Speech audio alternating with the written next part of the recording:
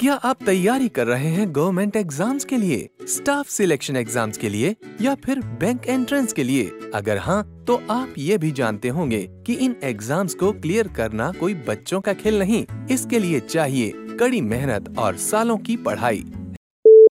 तब अखबार की पहचान सिर्फ पन्नों से थी। समय बदला, पन्ने रंगीन हो गए। कंप्यूटर आया, हमने ई पेपर अपनाया। अब स्मार्टफोन का जमाना है, पर तकनीक से जुड़कर भी हमारा तेवर पुराना है।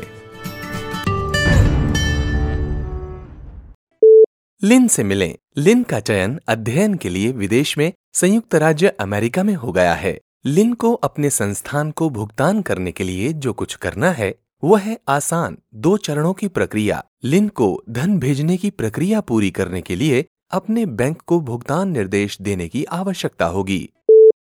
क्रूज से जाने के लिए वो पागल रहता है। ये जहाज है या कोई शाही महल? क्या शानदार मेजबानी थी, लगता था वहीं रुक जाएं। ब्रह्मांड में समस्त ऊर्जा तटस्थ, शाश्वत, आयामहीन है।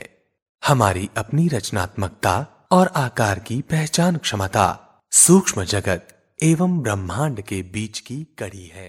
क्या कहती है आपकी राशि? कौन सा समय है आपके लिए शुभ? क्या है आज ग्रहों का रहस्य? कैसा रहेगा ये दिन आपका? जानने के लिए देखिए हमारा कार्यक्रम भविष्य आपका। प्राचीन भारतीय कलाकारों ने मूर्ति कला का उपयोग अभिव्यक्ति के एक स्वरूप के रूप में किया। मूर्ति कला के माध्यम से विविध दृश्यों को अभिव्यक्त किया गया है, जैसा कि बुद्ध के इस उत्कीर्णन में देखा जा सकता है। महाराजा शुभोम ने क्रोध में रसोइये को गर्म खीर में डालकर मार डाला, परंतु मृत्यु के समय वो रसोइया व्यंतर देव हो गया और सोचने लगा, पूरा जीवन महाराज की सेवा करता रहा, फिर भी महाराज ने मुझे ये सजाए मौत दी, मैं इसका बदला जरूर लूंगा। फिर क्या था, व्यंतर देव ने एक माली का रूप धारण किया। और अब आगे। एक बालक में शिक्षा प्राप्त करने की तीव्र इच्छा थी, परंतु निर्धनता के कारण माता पिता उसे पढ़ाई नहीं करा सकते थे।